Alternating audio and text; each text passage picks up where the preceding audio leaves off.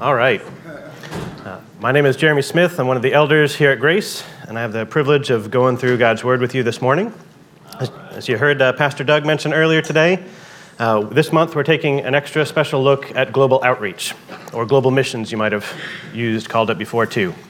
And so this morning we're going to be taking a look at God's heart for the nations, what He's called us to do to obey His great commission to take the gospel to the nations. And then we'll look at some practical ways that we can do that here in the Virginia area. Now, if you're like me, oftentimes the missions and the nations can be at the back burner of our minds. We're so easily focused on the things right in front of us, our families, our jobs, our neighbors, and we'll spend a lot of our time discipling our children, spending time in home group, praying for one another, discipling local brothers and sisters here in the church, doing outreach here in Lorton, and those are all wonderful things. We need to be doing those things. We're commanded to do those things, and that's God's grace in our lives when we have the desire to pursue those things. But this morning, I want us to broaden our hearts, to enlarge them so that our heart is more like our Heavenly Father's, who loves the nations.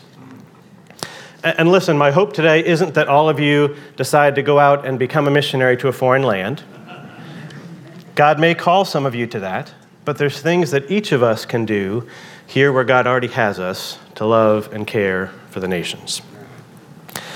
If you want a high-level outline for where we're going to go today, we're first going to look at God's heart for the nations, then we're going to look at our call to take the gospel to the nations, and then we're going to look at some practical ways we can answer that call. So let's take a look at God's heart for the nations. One of the key passages in the Old Testament that talks about God's heart for the nations is when God makes his covenant with Abraham in Genesis 12, 1 through 3. We usually think of God's heart for Israel when we think of that covenant, but listen closely as I read. Now the Lord said to Abram, "Go from your country and your kindred and your father's house to the land that I will show you, and I will make you a great nation. And I will bless you and make your name great so that you will be a blessing. I will bless those who bless you, and him who dishonors you I will curse. And in you all the families of the earth shall be blessed." God's heart here is for more than one family, more than one tribe, more than one people, more than one nation. It's for all the families and all the peoples of the world. And the Bible is filled with references like these for God's heart for the nations. Let me read just a few. Speaking to Pharaoh, God says in Exodus 9:16, "But for this purpose I have raised you up, to show you my power, so that my name may be proclaimed in all the earth." In Joshua 4:24, God says that he brought his people through the Red Sea and the Jordan River, so that all the peoples of the earth may know that the hand of the Lord is mighty, and that you may fear the Lord your God forever. Psalm 22:27, "All the ends of the earth will remember and turn to the Lord, and all the families of the nations will bow down before him." Isaiah 43:6, "I will say to the north, give them up, and to the south, do not hold them back. Bring my sons from afar, and my daughters from the ends of the earth." And Isaiah 45:22, "Turn to me and be saved, all you ends of the earth, for I am God, and there is no other." And we see God's heart carried through to the New Testament too, probably most famously in what we call the Great Commission. In Matthew 28:18 through 20, we hear, "And Jesus came and said to them, 'All authority in heaven and on earth has been given to me. Go therefore and make disciples of all nations,'" literally ethnos, all ethnicities, "'baptizing them in the name of the Father and of the Son and of the Holy Spirit, teaching them to observe all that I have commanded you. And behold, I am with you always to the end of the age.'" In Acts 1:8, Jesus promised to his disciples, "You will receive power when the Holy Spirit has come upon you, and you will be my witnesses in Jerusalem and in all Judea and Samaria and to the ends of the earth." And we see the ultimate expression of God's heart for the nations when he talks about when Jesus comes back in the last book of the Bible, looking forward to the end times. John says this about Jesus' sacrifice. Revelation 5, 9 through 10. "And they sang a new song, saying, 'Worthy are you to take the scroll and to open its seals, for you were slain, and by your blood You ransomed people for God from every tribe and language and people and nation. And you have made them a kingdom and priests to our God, and they shall reign on the earth." And then again in Revelation 7, 9 through 10, he says, "After this I looked, and behold, a great multitude that no one could number, from every nation, from all tribes and peoples and languages, standing before the throne and before the Lamb, clothed in white robes with palm branches in their hands, and crying out with a loud voice, 'Salvation belongs to our God who sits on the throne and to the Lamb.'" God has always had a heart for the nations. He isn't just the God of the Jews. He made each of us in his image, and the fullness and beauty of God is expressed in the diversity of his people from every tongue, tribe, and nation. But I don't want us to stop here. God shows us his heart for the nations through more than just words. He shows us through his actions. When we read the Bible, we often see God step in to care for people who might seem like outsiders or the other. God has a heart for everyone. And the Bible often shows us this in surprising ways. And one of the ways that he does that is by including Jesus, or including the nations, in the line of Jesus. In Matthew 1, Matthew takes great pains to trace how Tamar the Canaanite and Rahab from Jericho and Ruth from Moab all made up the line of Jesus. And this wasn't an accident. This was part of God's sovereign design to take these women who seemed like others in their day and make them part of the human ancestry of Christ. God has always been the God of every tongue, tribe, and nation. We also see God's heart for the nations in action through the prophet Jonah. God told Jonah to go to a foreign nation, Nineveh, and call out against it for its evil deeds. One commentator remarked that this may have been the first time a prophet was told to go to a foreign nation. So what did our first missionary do? He ran away. And God, in his special way, found a way to get his attention and send him to Nineveh anyway. And once there, Jonah warned the people that God would destroy them in 40 days. And the people repented, and God spared them. And listen to how different God's heart is compared to ours. Jonah 4, 1 through 3. "But it displeased Jonah exceedingly, and he was angry. And he prayed to the Lord and said, 'O Lord, is not this what I said when I was yet in my country? That is why I made haste to flee to Tarshish, for I knew that you are a gracious God and merciful, slow to anger and abounding in steadfast love and relenting from disaster. Therefore now, O Lord, please take my life from me, for it is better for me to die than to live.'" Not the best missionary. This is why Jonah ran away. He didn't want Nineveh to be saved. And he knew that this is the kind of God God is. He knew that God is a loving God and a merciful God, the same God who promised to save Sodom and Gomorrah if only 10 people there were found to be righteous. The book of Jonah is light on details, but scholars think that Nineveh was one of the great Assyrian cities. And Jonah was written before the Assyrians conquered Israel, but their reputation for brutality preceded them. We see that from Jonah 3, where the Ninevites themselves recognized this when their king told them to turn from their violent ways after hearing Jonah's message. So they were very clearly enemies that the Israelites had good reason to fear. And we see from Jonah's response that certainly some Israelites hated them. Jonah would rather die than be used as God's instrument to save them. And listen, I realize most of us probably aren't actively hating other nations this morning. But do we have God's eager heart to pursue them? Do we have God's compassion and mercy that seeks after the other and those outside the camp? Does our compassion burn deeply even for those we may fear or dislike? If we were back in World War II, would we have answered God's call to be missionaries in Nazi Germany or Japan? Or would we answer God's call to go to the Middle East after 9/11? It's easy to shake our heads at Jonah. It's far harder to have his heart for the nations, especially when we're dealing with someone who is very other or someone we're afraid of. And this isn't just an Old Testament reality. We see this in action in the New Testament as well. Many of us know the story of when Jesus cleansed the temple in Mark 11. But what's fascinating is what's recorded for us in the gospel as to why Jesus got angry. He quotes from Isaiah 56, which says that foreigners who join themselves to the Lord will be brought to his holy mountain and will be welcomed into his house of prayer. And the part of the temple that Jesus cleansed was the court of the Gentiles. That was the only place in the temple that the nations, the Gentiles, were allowed to be. And the money changers and the animal sellers had crowded them out.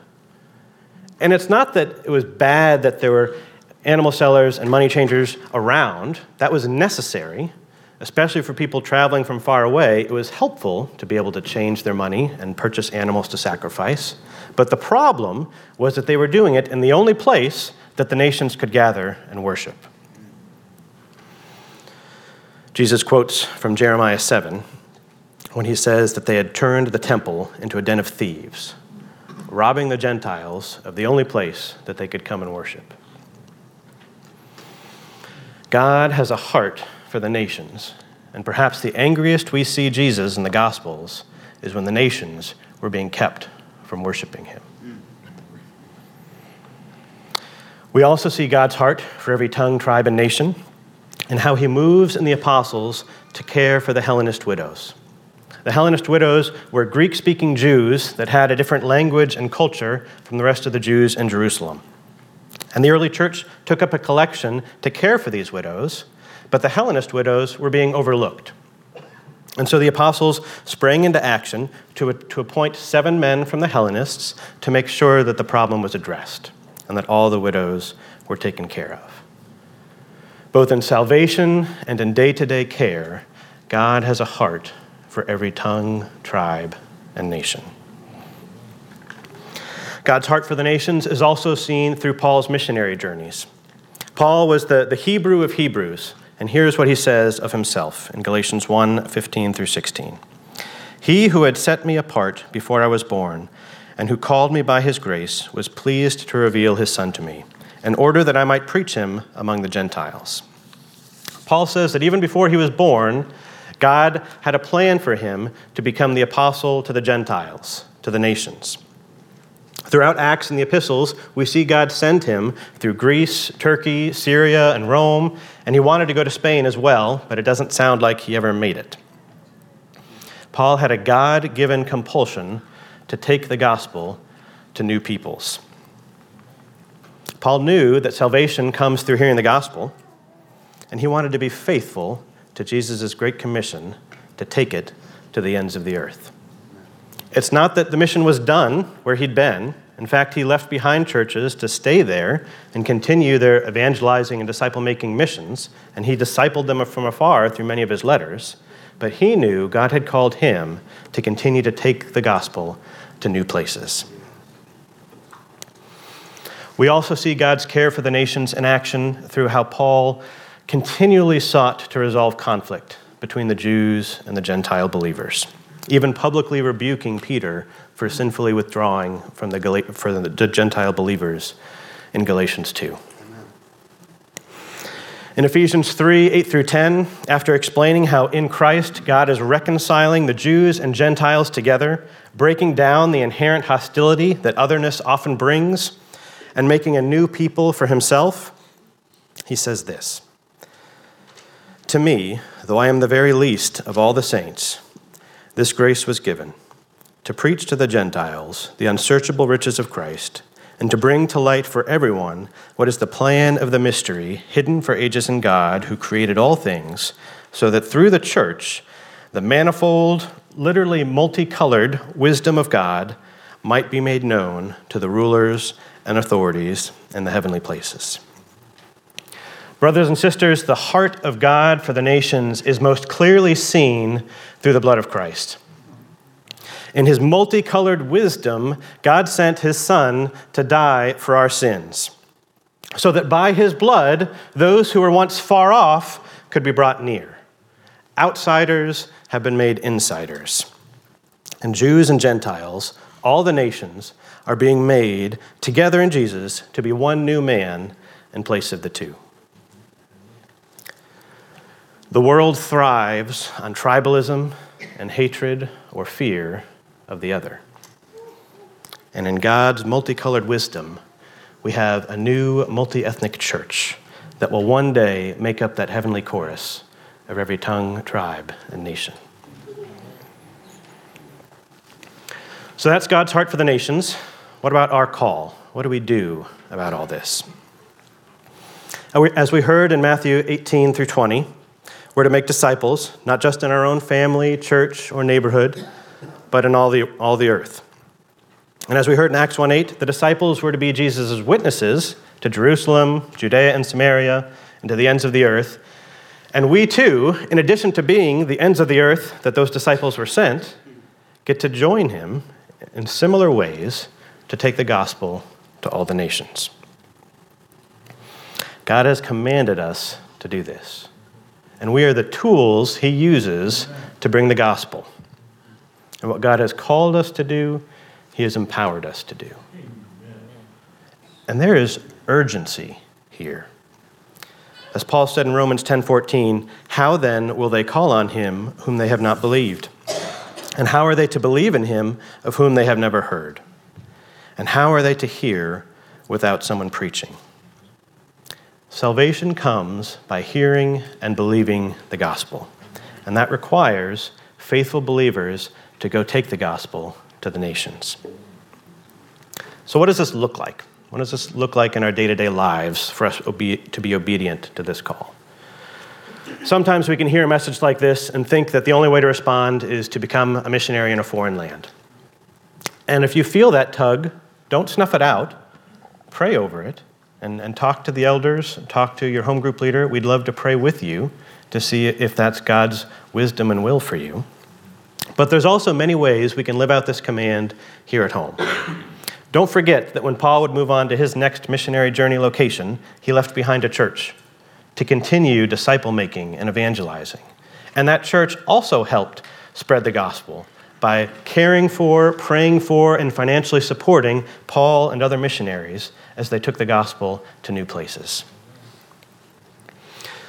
You may have heard us mention the framework mobilize, pray, give, go, welcome. And that's just a practical way to try to remember the different ways we can do this. So we're going to walk through that framework together and flesh out what that could look like in our day-to-day lives. Mobilize just means that, like all the other one another commands in the New Testament, we're to encourage and inspire one another to do good deeds, to share and care with the nations, to spread the gospel, and that we need each other's help to do this. It also means that we're striving to learn more and train up future missionaries. That as the church, we want together to mobilize, to send people out to obey this call. You can come talk to us in the lobby, and we've got resources, and we'd love to talk with you further about what this can look like. But that's part of what we're trying to do this month. We're trying to mobilize one another to care about the nations just like God does, to seek what can I do, what can we do to obey this gospel call. Pray. If we're honest with ourselves, sometimes prayer can feel like a cheap answer. It's free. Does it really do anything, we might ask? But brothers and sisters, that's our heart lying to us when we feel that way. There is power in our prayer. Praying for global outreach is how God awakens our hearts and desires to have that same heart he does. Prayer is the means that God uses to give power to the spread of the gospel for those who go out to spread his name. And if you're sitting here thinking, oh gosh, I really don't have the heart for the nations that I should, prayer is the perfect place to start. And we've got prayer prompts out in the lobby if you need some ideas about how you can be praying for the nations and for our missionaries. Love to give you some ideas for that. We'll also be praying in our home groups. Each home group will have an assigned missionary that they'll be praying for throughout the year. These are ways to help us grow in our prayer for the nations.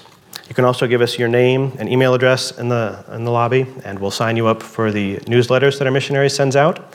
And those give you very specific prayer requests and praises so you can become partners in the joys and struggles that our missionaries have. One note on that before we move on. As you hear details about our missionaries, either here at church or in home group, or if you sign up for their newsletters, it's very important that you don't spread their information further. Some of our missionaries work in countries or industries that are very hostile to the gospel, and we don't want to hinder their work or subject them to persecution by putting all their information out there. Giving is also a way we can support global outreach. John commends believers who support missionaries in 3 John 6b through 8 when he said, "You will do well to send them on their journey in a manner worthy of God. For they have gone out for the sake of the name, accepting nothing from the Gentiles. Therefore we ought to support people like these, that we may be fellow workers for the truth." John says that believers that obey the call to go out to the nations do well, and we do well to support them, that we ought to support people like those, and that when we do, we partner with them in their gospel work. We become fellow workers of the truth through our giving. It's been said that we're not all called to be goers, but we can all be senders.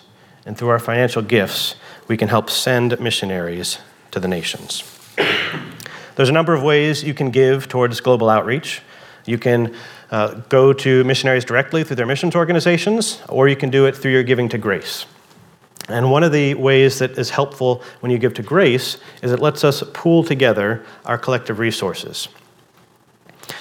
When you give to a missionary indirect or directly yourself, financial hard times, loss of a job, even death can stop that giving. But when we give as a church together, we're able to give more steadily, more sizably, to care for those missionaries. And that frees them up, so instead of trying to raise funds from dozens or hundreds of people, they can make relationships with a few churches so that frees them up to spread the gospel instead of being fundraisers. As Pastor Bob shared last month, this past fiscal year, one of our missionaries reached out and shared that they were significantly underfunded for several months. And between us and another church, we were able to plug that hole back up and increase our funding, and the missionary reported back that they're now fully funded.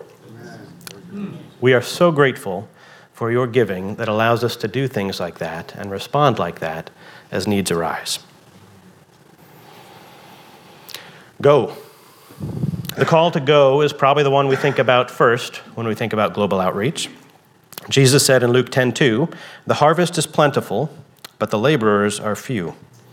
Therefore pray earnestly to the Lord of the harvest to send out laborers into his harvest."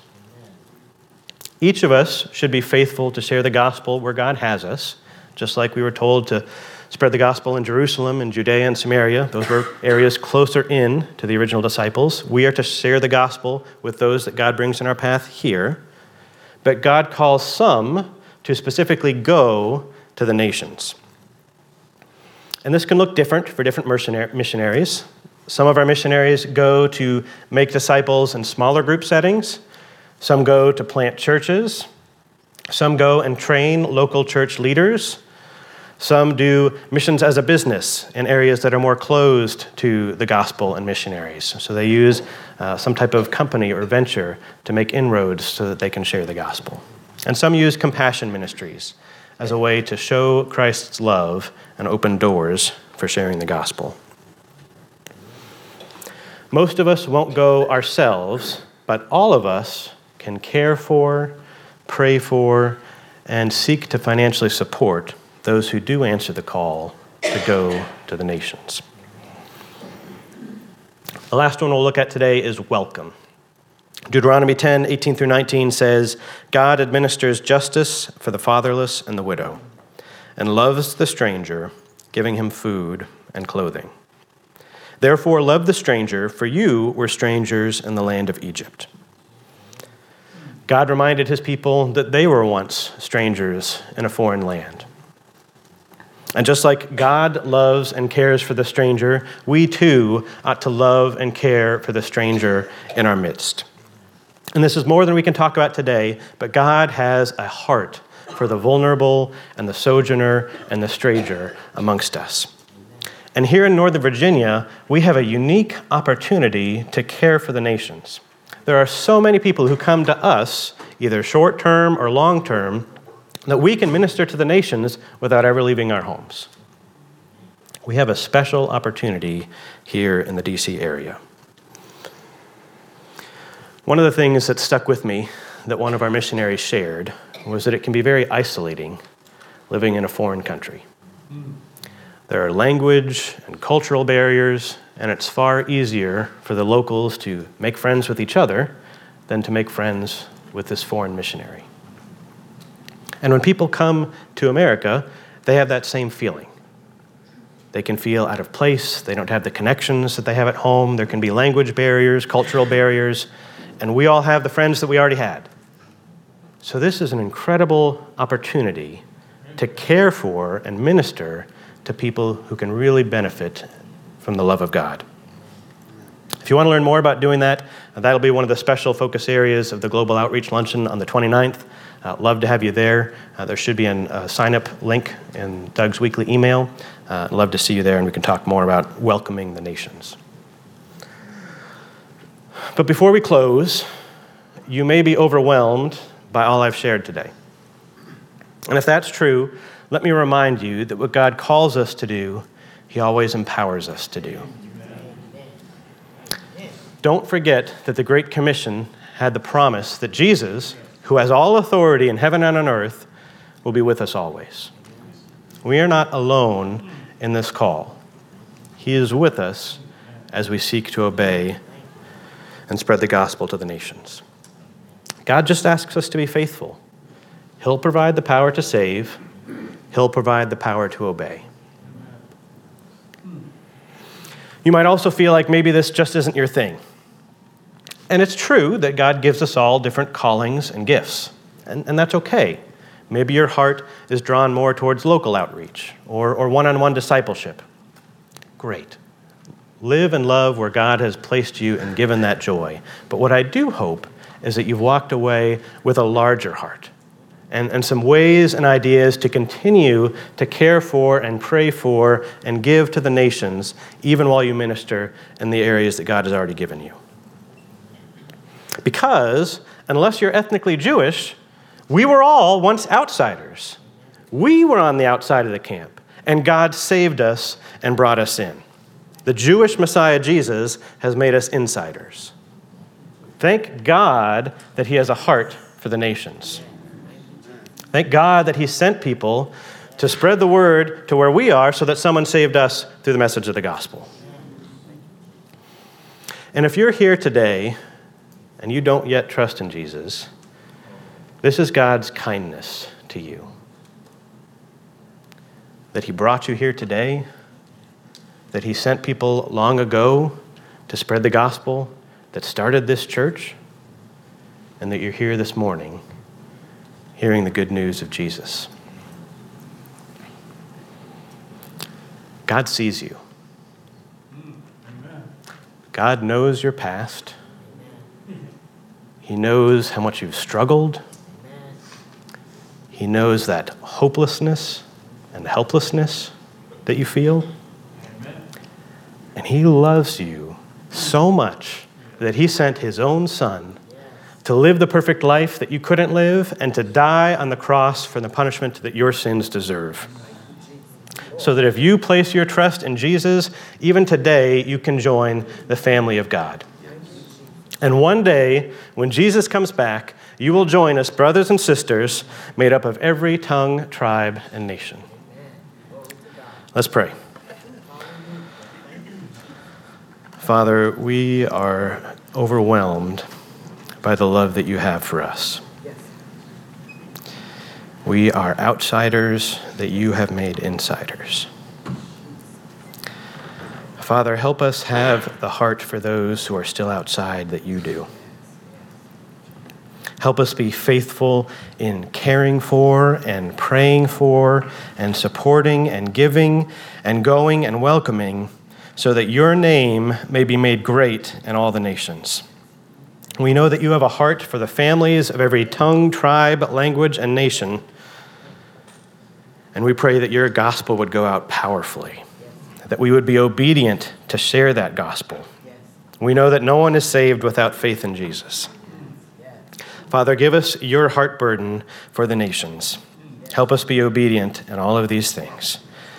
To you be the glory. Amen.